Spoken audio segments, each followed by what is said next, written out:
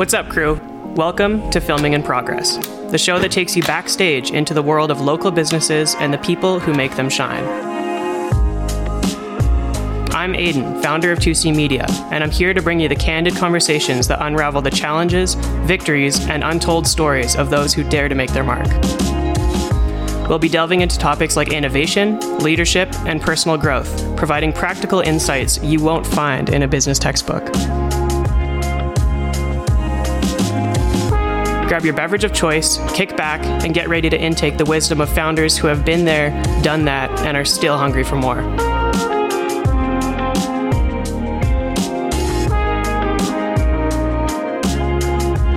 Ready? Let's roll.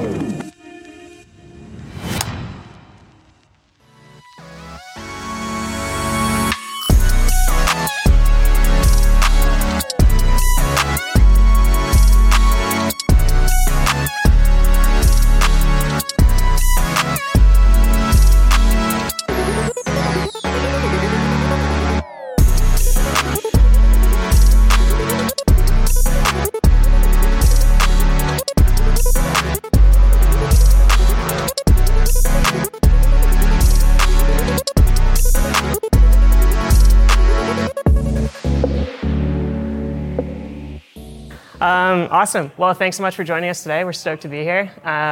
We're here in the Yama HQ. Obviously, we got a lot going on behind us, but we're going to push through that. That's awesome. Take me back. Who are Pat and Alex? Starting with the deep questions. That's really deep.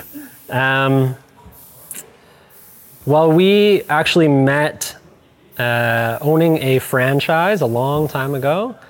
Kind of always had small business kind of in our blood for sure, and kind of part of our relationship as well.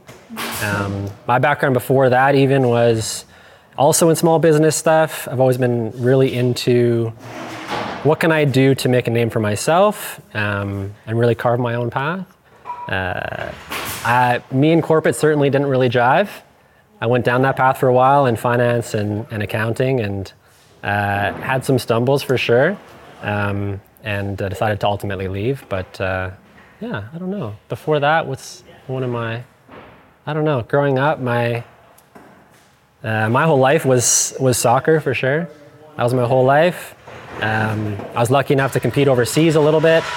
And then I kind of stopped and kind of shifted focus to business. And so that's kind of me in a quick nutshell, really. Yeah. But who are you, though? I know, it's so deep. I don't know. Yeah. How about you? Well, as you know, I am co-founder, co-owner of Yama Vans with Pat here, and we have another partner named Kevin. I lead our marketing. Pat is our CEO, whatever that means. So often you're like, what do you even do all day? Yeah. I'm like, That's the are you hardest sure question to answer, isn't it? Yeah. And I don't know. Who are we? Business owners, dog parents. Yeah, for sure. That's the most important one. Yeah. I don't know. So that's a hard question. Yeah, that's a good answer. Yeah. I like it. Why Vans? What made you start in Vans? Coming from corporate, coming from banking, coming from soccer. Why Vans? Yeah, the quick story there is kind of before Yama. My background again is in finance and specifically wealth management back then. So my old company I started with two partners here in the city. We grew that for a little bit, and I wasn't quite aligning with the direction of the industry and that company specifically. So Alex and I said, look, why don't we sell my third of the company to the two partners? We'll leave and go on this like epic 6-month road trip. We're like, fuck it, we don't have kids. Let's be opportunistic. We're never gonna get this chance again. So let's just take like 6 months off, kind of see what I want to do next with my life. At the time, you could work quite remotely with your job. So we kind of a perfect storm to Alex can pay for the food and the gas and we can kind of hit the road. So in doing that kind of trip planning, I think I got really obsessed with this idea of these off-grid, off-road vans. Back then it was like not even really a thing in Canada. It was kind of popping off in the US quite a bit. It's been a thing in Europe for a long time. But I got hooked. I'm also a very like fanatical mindset. So like if I get onto something, like I get obsessed with it. I feel like you probably know what I mean. Yeah, I'm the same way. So once I found that, I was like, Alex, this is it. Like, this is like, it's not quite like an RV like I grew up in. It's like something much more capable, much more robust, much more modern, fully self-sustained, fully off the grid, and it's perfect for this trip. And then so I said, well, why don't you let me build us one? Because I'm craving a project, leaving my old company. So why don't I build this one and we'll use that for this epic road trip? And Alex was like, okay. So yeah, we looked at it more, and Alex and I decided that, to do this thing properly, it's going to be very expensive, right? So you could do like a quick and dirty version, but we're not super keen on that stuff. If we do anything, we're going to do it as best as we can. And I wanted our first build for us to be something that people would look at and think, did someone professionally build this in the US? So a bit of a pride thing for me for sure. And automotives are really in my blood and my family lineage. So I wanted to really make this amazing. So we said it's going to be very expensive to do. So why don't we rent it out a little bit? So like kind of an Airbnb style. Like why don't we like use it for 2 weeks or a month, come back, rent it for 2 weeks, whatever, make a little bit of money back. It's a small bit in the grand scheme of the cost of a van, but it would help. But we couldn't help ourselves but to put some numbers together, and we said, well, shit, there's a real business there. Like, why don't we buy 2 of these things and then kit them out and rent them out? We could do like $500 a night, 1 week minimums, have like a lot of fun with this. So we said, let's push our trip back a little bit. Let's try this little hobby business and see how it goes. So that's what we did. We launched the rentals under Yama back then. The brand was the same, logo was the same. And then we kind of got rolling, and fortunately Alex filled the schedule very quickly, and we had a full season booked super fast. And then, we enjoyed that first kind of season. I learned a lot building the first vans for sure. And then we had guests from all over, which was really cool. And they'd kind of come to the rental, they'd have a fun time in the Rockies. They'd come back and say like, if this was my van, I would do this, or, I'm really into biking, so I would change this. And those conversations were pretty fun to have. And, that kind of sparked a bit of an idea for us about custom building. And I think at the time, the industry was so new to Canada that no one was really existing here locally in Canada, but in the US it's really, really popping. And so we thought, okay, maybe we'll consider that one day. But we had lots of inquiries come in really quickly about custom builds. I think a lot of clients and customers then were like, kind of saw our design of our rentals. Do you want us to pause? Nope. Okay. Design of our rentals. I'm like, oh, okay. It was kind of like a happy medium between the builders that existed. I think a lot of builders were very functional. So it was like gray and black and metal, and it looked like 6 dudes designed a van, you know what I mean? And had like a male market focus. And a lot of builders were far on this side where they were like really tiny home, and they're using like particle board, they're using like paint and tile and all this shit that shouldn't be in a moving vehicle, let alone an off-grid moving vehicle, an off-road vehicle. So we kind of hit this middle ground that I think was a sweet spot in the market, which was bringing in very functional design with very aesthetic approach design. And that was kind of the result of me pulling towards function and Alex pulling towards aesthetic design. And so clients really liked that and kept calling us and saying, hey, I know you rent, but would you build us one? And at the time I was like, fuck no. I was like, I'm so burnt out from the first build, and I'm not a professional to do this. So we kept pushing it off. But, fuck, that's really loud. We kept pushing it off, but the inquiries kept coming in. So we said, look, let's look at this industry. Is there an opportunity for us to do this? And so we analyzed it a little bit and said, look, there's an opportunity for this in Canada, especially being in Alberta. It's the RV capital of Canada. We're landlocked, obviously. You can't really get boats, really, in Alberta. So I thought it was perfect. So we decided to try it. We found 2 customers in the US that wanted to kind of try it with us early and were willing to kind of take a risk on a new builder. And we took on some projects with them and then hired a very specific team. So we were very careful with hiring, again, knowing it's not my skill set, it's not Alex's skill set to build these things, professionally at least. So how can we design this perfect dream team to do this? It's not like you can go hire adventure van builders, right? So we thought, how are we going to take inspiration and do this in an elevated way? And we thought the marine industry is perfect. We're like, the marine industry is very romantic about their vehicles. The quality is really at the forefront. And it's a lot more modernized. It's much more off-grid. It's so advanced from the RV industry, which is very overall kind of cheap and behind the times and kind of monopolized by a few companies that own everything. So we didn't really like that. So we thought, how can we make these things basically land yachts? So we thought, let's bring the marine world into the vans. And that was our approach early. And that's still what we do today. But we found, very luckily, an individual who learned his cabinet making trade building these gorgeous yachts in Australia. And we took his kind of construction and cabinet making approach and education and experience, brought that into the vans, and that kind of like catapulted our whole construction approach. A lot of the needs are very similar, right? It's like nothing is straight, it's all curved.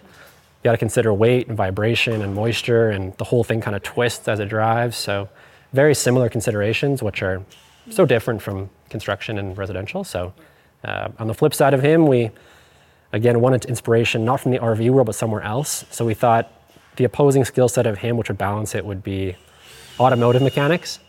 And like they're very skilled technicians in a very specific area. And we wanted to make sure that whatever we did, at the end of the day, you're driving people and families down the road on these things. So it's got to be very safe. And you want technicians who are certified to do things properly and safely. So that was a clear choice for us. We found a 15-year automotive mechanic that I knew from my personal life to join the team. And then we kind of had these two guys, this little dream team started, and we started building. And that was kind of the beginning. That was kind of the start of the Yama. So Right on. yeah. So the founding idea was a trip. Yeah. Did you ever go on that trip? No. No. We didn't even have our own van. We did for a little bit. One of Yeah. the rentals. We're actually about to build another one, which is super exciting. We're about to build like a marketing van, basically. So We always joke about like, it took us, 5 years, 6 years to finally get our own van and go on the trip we wanted to do. yeah. It just came around, but a long time coming. Yeah, we've been on like shorter ones, like down the coast and things like that, down to California, see a couple clients and stuff. But we haven't done that original trip, and now it's hard to fathom like the irony as you go into business to have more autonomy. And now it's like I can't even imagine trying to take like 6 months off to do something, you know. So Well, yeah, and like the irony of having like an adventure brand company is like we do less cool stuff because fortunately we're very busy. But yeah, the first few years, like we were just all in all the time, consistent. It was just Yama, like at work, at home, because it was us. It was just you live and breathe Yama as we grew it. It's getting a little better now with the bigger team, but yeah, to try and think we would take 6 months off would be crazy. Yeah. But who knows? I don't know. yeah, Maybe. But I mean, you're also speaking to like why vans. We both have that sort of adventurous spirit in us, and we've always loved to do things like that. And so I think this product in particular really spoke to us because we're like, oh, this is something we can lean into with like our love of design, our love of brand, and just our love of like going out there being spontaneous, but also liking a little bit of the creature comforts. Like I grew up sleeping in a tent with my parents, basically. You grew up RVing. But like not like this. Yeah. It was like a 1970 Class C that was rusted. Like it was very different. But yeah, definitely. So it's definitely in our roots, but we kind of put like a Alex and Pat spin on it. We wanted to be a little bit more capable, off-grid, all that kind of stuff. So. Right on. Cool. Yeah, I think it's super important, like obviously to have that foundation. Obviously, like your product essentially enables adventure, right? Is one way to put it. How do you keep that value true both for yourselves and your team on an ongoing basis? Yeah, that's a good question. I mean, I think we really see business as an adventure in itself. I think that's part of the adventure for us is like whether it's Yama right now or the business we had when we were dating for 3 months and we started a business. Yeah, I moved to Edmonton and I was like, let's just fully fucking send it and see how it goes.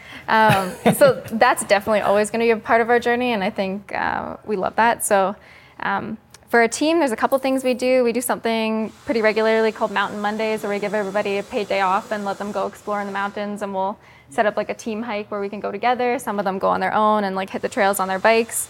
But we're like very clear. We're like, this extra day or X number of days per year, like you can't just go like Netflix and do nothing or like run errands. Just like go to something fun that you love to do, whether it's like climbing or mountain biking or whatever, hiking, whatever. But use this as a chance to like, live kind of the brand values and enjoy the outdoors. So yeah. And personally, I think we're always trying to incorporate it. We just booked a trip to Italy, so we're going there in a month. We love to travel, but it was in our wedding vows, so now we have to. So Yeah. That was actually have to. forgot about that, didn't you? That was actually It's binding. That was in my speech when I proposed to you. Yeah. Was adventure, like the idea of adventure too. Yeah. For sure. Yeah. Amazing. Yeah, I think, have you ever read Let My People Go Surfing? I have, yeah, one of the best books of all time. Yeah, so right? that, So good. we took a lot of inspiration from that book, I think, in starting the company. And as a small company, it's hard to be able to like walk that walk when you're so busy and, you know, you're bootstrapping everything. We've bootstrapped this company. So, but as we grow, we're trickling in like little more pieces of that, I would say, as much as we can. So Mountain Monday's a good start. I've been fortunate enough to know you guys since Van 1, I believe. Yeah. And I've noticed over the years, but even since the beginning, that you've both been super creative individuals, but in very unique ways, if that makes sense. And also your craftsmanship that goes into the vans, but also everything else you do, you know, like the pre-planning and the marketing and all these different things is very, very well executed. Down to every detail. Talk to me about how important, you know, attention to detail is in your business, but not only on the van side, but also everything else that you do. Do you have a good answer I'm not for really this? a detail guy. So. I would say you're creative, though. Yeah, I think so. Certainly not very detailed though, in that way. Like, I think we're good complements of each other for sure, because I think Kevin actually described it once really well one day, of like, I'll kind of go first and bulldoze shit, and you're kind of like making everything work. I'm kind of right behind me, and same with Kev. Cleaning up your mess. Essentially, yeah, but like, I think me and you and Kevin's skill sets kind of driving the direction of the company is a really good group and a very complementing skills. But yeah, I think creativity and detail and quality are very important to us as people. Like I said earlier, we're not kind of people to like half-ass something. Like if we're gonna say like start a business or like our house reno or like whatever the thing is, the project is, we want to go all in on it and make sure it's done to the best of our ability, which I believe is just a very high standard. So it's kind of how we approach anything in our life. And I do think there's like an element of that comes back to like the roots of Yama too, which is like your Japanese heritage and just that sort of like Japanese attention to detail and kind of like effort applied to the things that they do. And I think you really leaned into that when we were starting Yama as well. And anything Japanese, I'm obsessed with it. Yeah. So, yeah, for sure. Yeah. What does Yama mean? So Yama is the second half of my grandma's maiden name. So it's a family name. Nishiyama was the family name. Nishiyama means West Mountain. So Yama is essentially mountain. So that's why it's lowercase as well, because it's kind of part of another word. That's basically it. A bit of a hat tip to like my background and my family. And again, automotives and a lot of what we do here is kind of really in my blood and my lineage. And like Alex said, we really connect with, well, me, I'm obsessed with Japanese shit, but like we really connect with the Japanese philosophies in a lot of ways, and just their, like you said, quality, attention to detail, and just their approach on projects is just something that generally they want to leave and do in a very high quality way, and almost like a legacy format, right? It's not just slap something together and sell it, kind of the American way. It's more, let's do this to the best of our abilities, not because we can sell it for more or make more, it's because we want to have pride in our work. And I think we really connect with that, and the whole team here. Yeah. It's part of our values here too, so, yeah. Alex, I'm jumping back a little bit, but when Pat was talking about kind of, you know, the first van and building that out, it sounded like, you know, you might not have been fully on board right off the bat and maybe a little bit hesitant. What kind of got you over that hump and like made you realize, yeah, you know what, this is something I want to do or I can get behind, or? It's a good question. Probably a couple things. Like, I have a very entrepreneurial spirit. I was working at the bank, but definitely feeling unfulfilled in sort of the creative side of my life. So I was definitely craving something like that to grab onto. I was a little bit hesitant when Pat said, I'm going to buy this $85,000 vehicle and then build it out. And cut holes in it. Yeah. Yeah, that's fair. But I mean, a lot of people do it, so I knew you were capable. I don't know. I think it was just the idea of latching onto something that is so freeing. Like, it was almost a juxtaposition between like my corporate life and the job you had just left that are very sort of like rigid. This lifestyle, this business became very appealing, I think, pretty quickly. And I was like, sweet, if we can go on a sick road trip, then I'm down. But quickly it became a lot more than the road trip. Yeah, I don't know. I think trust. I was like, okay, I'll follow you. If you want to do this, I'll jump in. Yeah. But I think we also at the time, like, so I was in finance and you were at the bank. And I think in a lot of ways, for me at least, I was like, this is the path that I've always wanted to be on, yada, yada. And I was like, we got there and we're like, this kind of sucks. Like, we're like, this is it. Like, you know, you're like kind of further in your career and you're kind of checking some boxes and you're like, it just didn't feel like enough. It felt kind of, for me, it felt kind of empty and kind of like underwhelming. So I think part of the reason why you were so stoked at the beginning eventually is because it was just like you said, a juxtaposition of like your career so far and like how different things could be. And then when the business started kind of rolling, we're like, oh shit, we could like go full in on this and kind of get the stuff we were craving in the corporate world, sort of. well, and I think too, like when I graduated university, I was like, okay, I'm going to be an entrepreneur. I never thought I would be in corporate, and it kind of just ended up that way. And it's funny, have you ever worked in corporate? No, not directly. Yeah, feel it's like you very. wouldn't I would like it? No. I don't think it's you'd for like me. it. I don't think I it's for me. think like it was good for me in a sense that I'm very like competitive. I think I really thrived in that environment in a lot of ways, but it's kind of soul sucking, and you don't have the same amount of autonomy or creativity that you can like apply to things. And so that was something we were really, really craving. That it's interesting. Like my mental health was kind of like in the tank when I was working in the last few years when I was doing both. I was trying to excel and climbing the corporate ladder, and I was trying to excel in building Yama. And it's funny, now that I've been in Yama for a year and a bit full time, I realized that it was actually corporate that was giving me that crazy anxiety. Like it's funny, this is way more stressful. We have way more on the line. Like in theory, right, this would be a lot more difficult, but it's actually just so much more natural to come to work and face these problems than it was to work in a bank and Interesting. talk about those things. Yeah. Entrepreneurship is so interesting because, like you said, like it was always your thing. Yeah. You know, for a lot of other people, they fall into it because they've have found a solution to a problem or whatever the case may be. Yeah. But I find specifically for me when there's, like you said, there's way more stress in what we do, right, as entrepreneurs. But there's also, and often, for lack of better terms, it sounded like you were both kind of escaping something from your previous work life, et cetera. And then you've built something that obviously you're able to do what you love every day, which is incredible. How do you maintain like not getting back to those things that you're trying to escape in the first place? Because those things still come up even when you are, your own boss or whatever the case may be. Yeah, that's a good question. I think there's a couple different things. I mean, when I have moments of doubt, I'm like, well, maybe I should just, go get a cushy corporate job and do that instead. But that thought doesn't last very long. We're also, I think, like gluttons for punishment. So when it comes, 100%. It's so that weird. is entrepreneurship, isn't it? Yeah. I think when we're faced with those dilemmas, usually we pick the hard route. So that's very Always. It's so annoying. We always pick the hard thing. And I will keep doing it. I don't know why, but you're right. We just like the pain. Yeah. So, and then like when we're in the middle of it, we're like, why the fuck did we do this? But it always turns out pretty well for us. So I don't know. I think there's also like the cool part about what we do is that because we're building Yama and the team's building, and the majority of the team right now is on our production team. And now like I guess more like office-y type roles are starting to be a bigger part of what we do.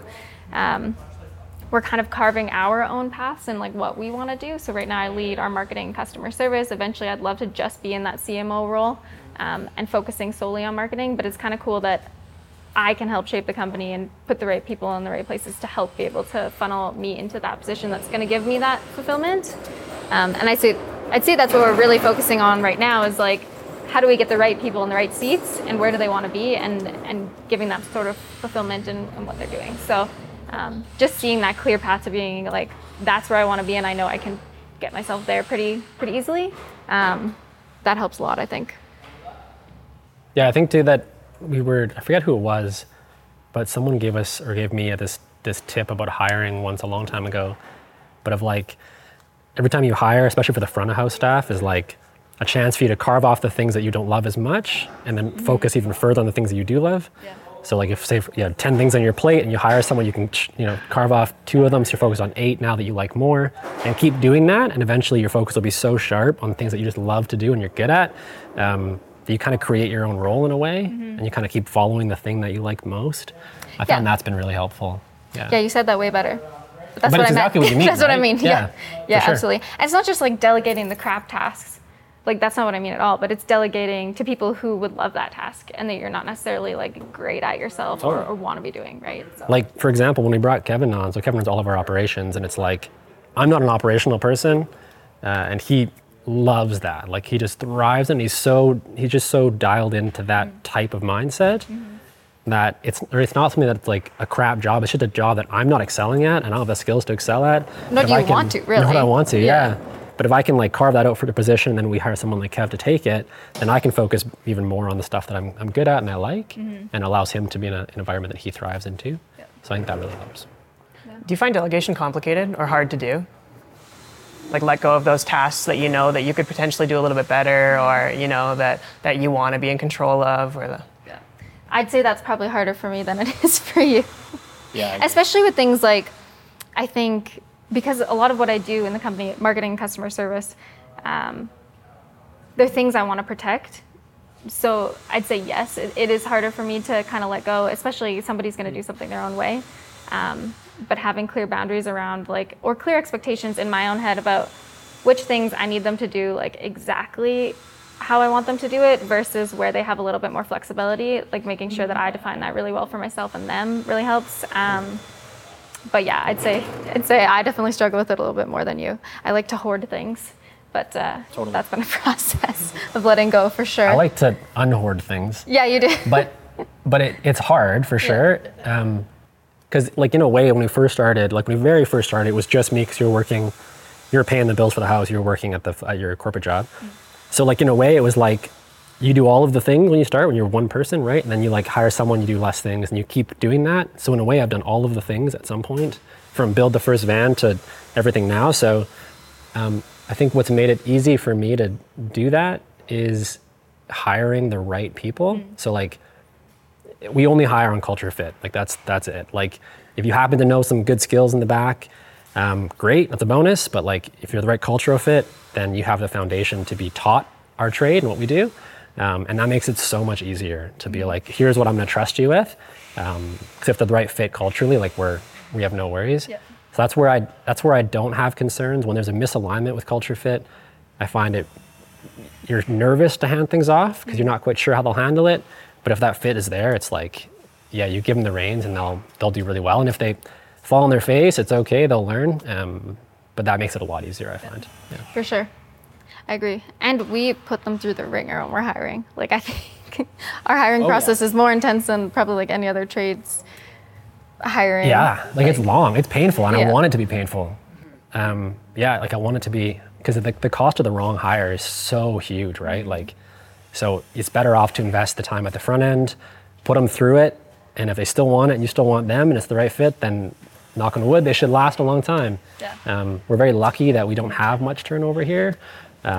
Things, of course, will change and people's lives change, of course, but in terms of overall happiness, the team is, we think, and from what they tell us, very happy, and I think we'll stick for a long time. So would you say culture is more important then than like actual skill set? Obviously, it's a good balance, but is that accurate? I think to a point, yes. There's certainly base skills we need for some people on the team, like certified technicians on the mechanical team, certified cabinet makers on the cabinet team. Like there's definitely base levels we need. But once we kind of have those in place and the tickets are in place and the safety is in place and things are being produced correctly, to kind of hire like more entry level skilled people for that team, it's more just values. Like 2 of our recent hires on the mechanical team, actually 1, doesn't have a ticket and isn't working towards his mechanical ticket. But his values are so good that we can teach him a lot of things that a ticketed mechanic doesn't need to do. And it's still super valuable for the team. So I think values is the heart of it. Once there's a foundation of core skills you have. Yeah. Yeah, I agree. Yeah. Right on. How? So, I mean, we talk a lot of, a lot of people talk a lot about work-life balance, and I want to kind of spin that a little bit. Almost makes me laugh. It's hilarious, isn't it? Yeah. What does that mean, right? Yeah. But I think it's interesting. I heard it described once as, if you truly love what you do, then you don't. The traditional sense of work-life balance doesn't really exist to you because, you're getting all the fulfillment you need from your work, wherever that is, whatever that looks like, et cetera. What does that mean to you guys? Do you align with that statement? Yeah, that's a good question. I'll think about that one for a minute. I almost laugh because not because I don't believe in it. I think, and for us, like for the team, we want to promote that, like with Mountain Mondays and stuff. Like it's really important to us as a team, specifically for our team. So they're healthy, they're happy, they have like fulfillment in their jobs here, and they love working here. But for us and for Kevin, like on the leadership team, it's kind of laughable in a way because if you're really trying to grow something and you're really committed to growing it, you can't do it in 8-10 hours a day. You just can't. Yeah. Especially the first, startup area, maybe it's like 3 to 5 years. That first period, there's not a chance. Like you would get nowhere. That first 4 years at Yama, I don't know, I pretty much never saw you. And then outside of my corporate job, and I was working in additional 20, 30 hours. I would lose 20 pounds in stressful periods easily. I just wouldn't eat. I just you're so focused on doing something, you just forget the basics and you stop taking care of yourself a little bit. I'm lucky that when I don't take care of myself, I lose weight, I don't gain weight. So, but it's just like you're so dialed in. I think now work-life balance is it's more balanced than it ever has been for us, because the team's so great. So we really try to, like Alex said, we just booked a trip to Italy, which is kind of like a long time honeymoon coming, sort of, from being married 2 years ago. But we really try to prioritize our own time for sure. But it wasn't really possible the first few years. Well, and I think too, being married and being partners in business, we have to be really careful about not bringing everything home. Yeah. We had to learn very early on to be like, okay, we're done, no more work, because it's exciting and we want to talk about it all the time. But pretty soon that takes over and becomes everything. So we're we're pretty good at that. We have a good boundary. Come home and we're like, okay, I'm done talking about work. That's it. And we respect that boundary. But I would also say that work-life balance for us actually typically looks more like work hard, play hard. Yeah. So I think we really value working hard to achieve the things that you want to, but also rewarding yourself and having a good time and enjoying life. Totally. That's ultimately what it's about, right? We wouldn't do this if we didn't enjoy it. Yeah. I think we're very of the mindset that you kind of create your own adventure and you create the path that you're on, so you might as well create a good one. Yeah, for sure. Yeah, I love that. Mm-hmm. It's funny. A lot of people try not to go into business with their significant other, with their partner, with their, Totally. Yeah. It's great that you guys are making it work, and very clearly, very well, obviously, too. So. Yeah, I wouldn't recommend it for most people. Yeah, I'd say generally it won't work. I think it's fucking hard, especially the first little while. What do you call it? The storming and norming phase, where it's just kind of you're getting your shit figured out. Mm-hmm. It was really hard. We had a swear jar at home. So we talked about work after 6 p.m. I think. Yeah. You had to put a thing in a swear jar, and it was $5 a penalty. We never fucking paid it.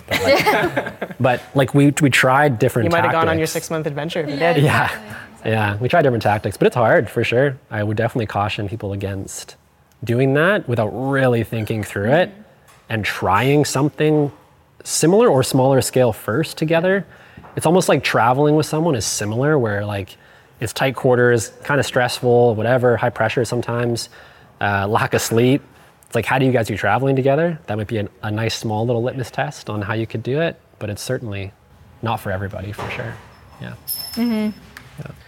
You're in the custom world, which we're also in, so we're no strangers to it. How important is listening to your customers, and how do you go about that? Not only from obviously before process is probably very well thought out, and you're getting all the answers that you need to be able to do the work that you need to do, but also afterwards, and how does that kind of shape what you do in the future? Mm-hmm.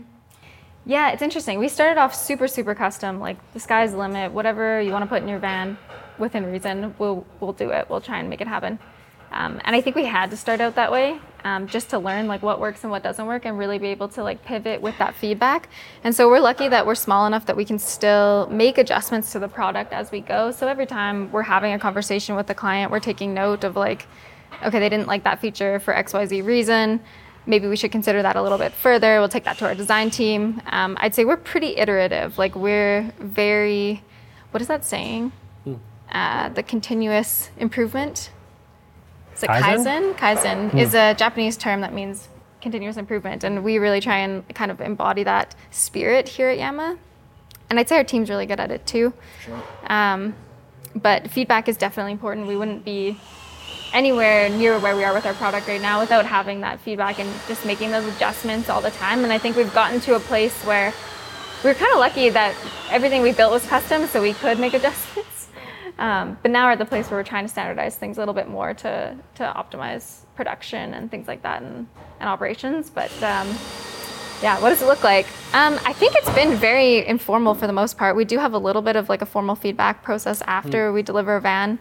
But most of it's just building relationships with our customers. And I think that's the most important part, is like really listening to them and being empathetic and understanding how they use a van, what they love, what they don't love. I feel like it can't be too dissimilar to your world. Like in many ways, like our team and us and our designer as well, like there's a big creative element for sure.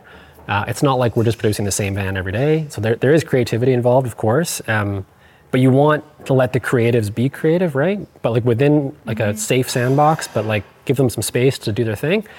So I think early on especially, and even now, like we tell our customers that like, here's kind of the design, here's whatever, but like we want to have a little bit of say as we're building if we want to make a tweak and change that we think will align with what you want and what your needs are and you as a person. And you want the freedom to have some creativity, because if you don't, like, you know what I mean? Like if we try to tell you exactly how to do all your stuff, like it's just not the same product. You have to let the creatives and let the professionals do their own thing. And for the team, it's similar. It's like, here's how we build the vans, here's the specs or whatever.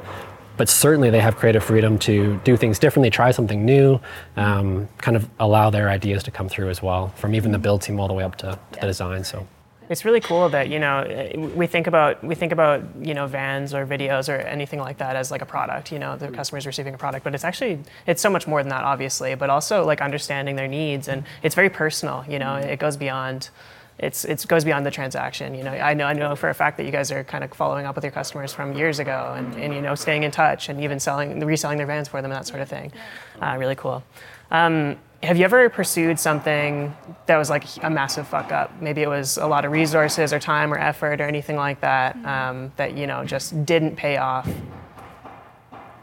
in the way that you expected it to? I feel like we have little fuck ups like every single day. All the time. Every single day, but... We recently went to fuck up nights, and we were thinking about this actually. And we're very lucky in a way that there's not like an obvious, clear, huge one, but I know there's some coming, of course. I think that there's, I don't know if there's like a really big, glaringly obvious one. I was actually asked this on a panel a long time ago, and I didn't really have a good answer. Yeah. Which is there anything you can think of? Honestly, that's not a bad thing. Yeah. That's not a bad answer. I feel like the problem is, though, we fuck up all the time. But maybe that's just like... Small to mediums. Yeah, small to medium, for sure. But small to mediums for sure. But I think we're maybe underestimating the size of space we need. Like that was pretty ineffective. Like I guess, you know what? I think the problem might be is that I'm like, to my fault, too optimistic, I think.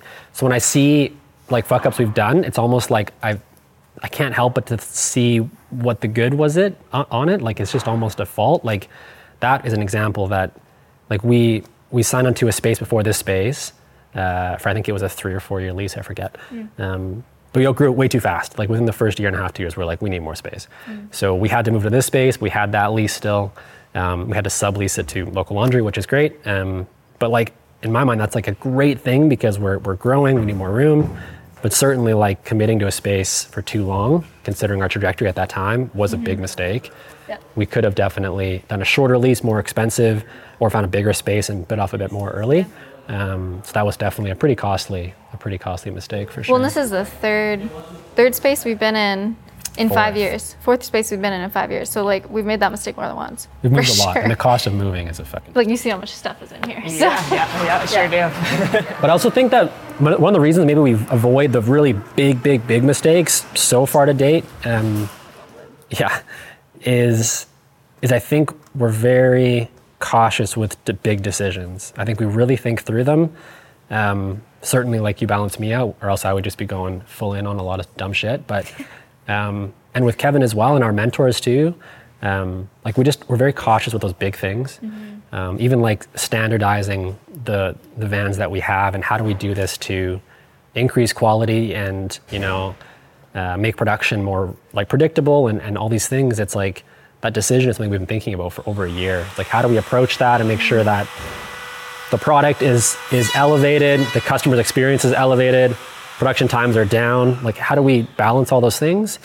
Versus if we just fully sent it, that could have been a big mistake. So I think we're really just cautious with the big stuff and really think through it a lot. No, for sure. Now that the team's at a size where it's like, I mean, there's 15 of us, so we really, if we can, avoid those big mistakes as much as possible, because we have so many more people to consider, right? And they've got kids and shit, and you're like, holy crap. So you just got to be so careful with those big decisions now, because it isn't just me and you anymore, right? It's like... I'm so glad. We looked at, in the beginning, and a couple of our competitors and other people I know, we've done this as well. I'm so glad we did not purchase a space. Yeah. Because we would have been in a lot stickier position if we had. And we severely underestimated the size of space that we would need to do this. Like, we'll probably outgrow this one that we're in right now. This is almost 10,000 square feet. Realistically, it'd be ideal if we had like 40. I looked at a 20,000 square foot warehouse down the street last week. Yeah.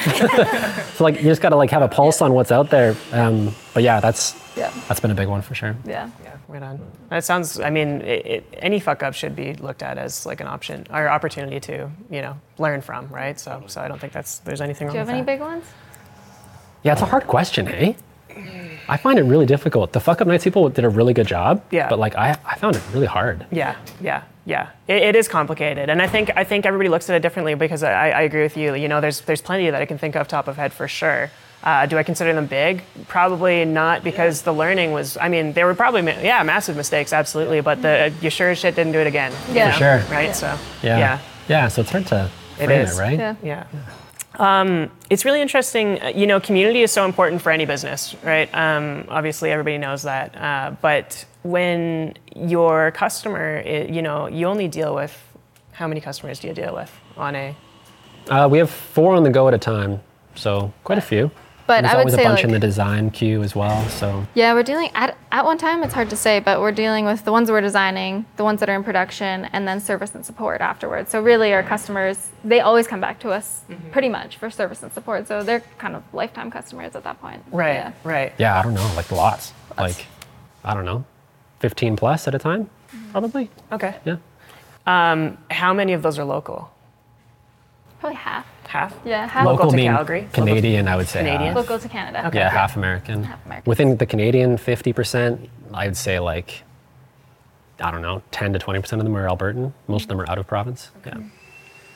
Regardless of the diversity of where your customers are from, I always see you at local events and that sort of thing. Supporting local breweries or local products or anything like that, or even just going to the networking and that sort of thing is obviously valuable to you. Why is that, and why is it important to maintain? I think some of that comes from your background, to be honest. You think? Yeah. I think it's really important. So when I first started working at the bank, I worked in the Entrepreneur Center and got exposed to many, many events, and quickly realized in talking with all of the entrepreneurs that I was working with at the time, like how lonely of a journey it was for them.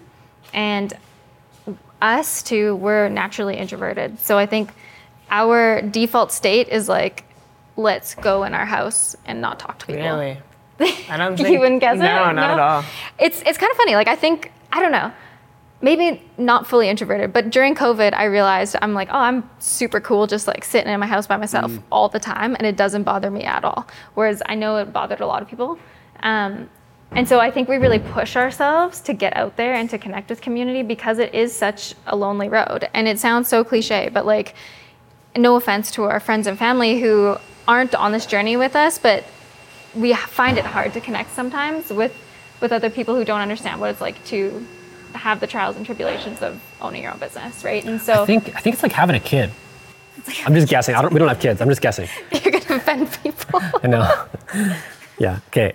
No offense to kids. I like that. Let's explore that. What I mean is like, as soon as someone has a kid, their friends are all people with kids. Like, you know what I mean? Like people with kids in their lives, their friends, their siblings, whatever, that also have kids, that becomes their crew because they know what it's like. They know like what the birth experience was like, how shitty it is to raise a kid at the beginning, right? Like, it's so hard, and like, we don't understand. So if someone with a kid is like, I'm having a really hard time with blah, blah, blah, and sleep, and blah, blah, and we're like, my black lab is perfect. I don't know what to tell you.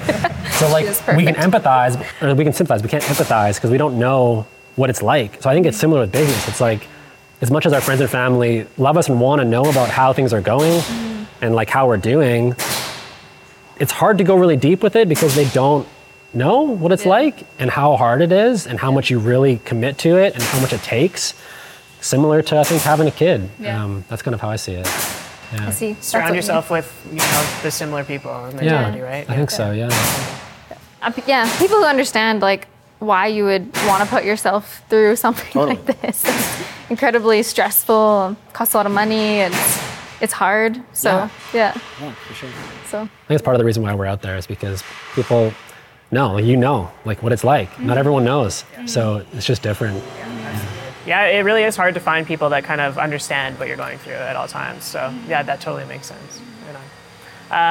What kind of tech are you using? Are you currently using any like forthcoming tech like AI or blockchain or anything like that that's kind of changing the landscape, specifically AI and that sort of thing?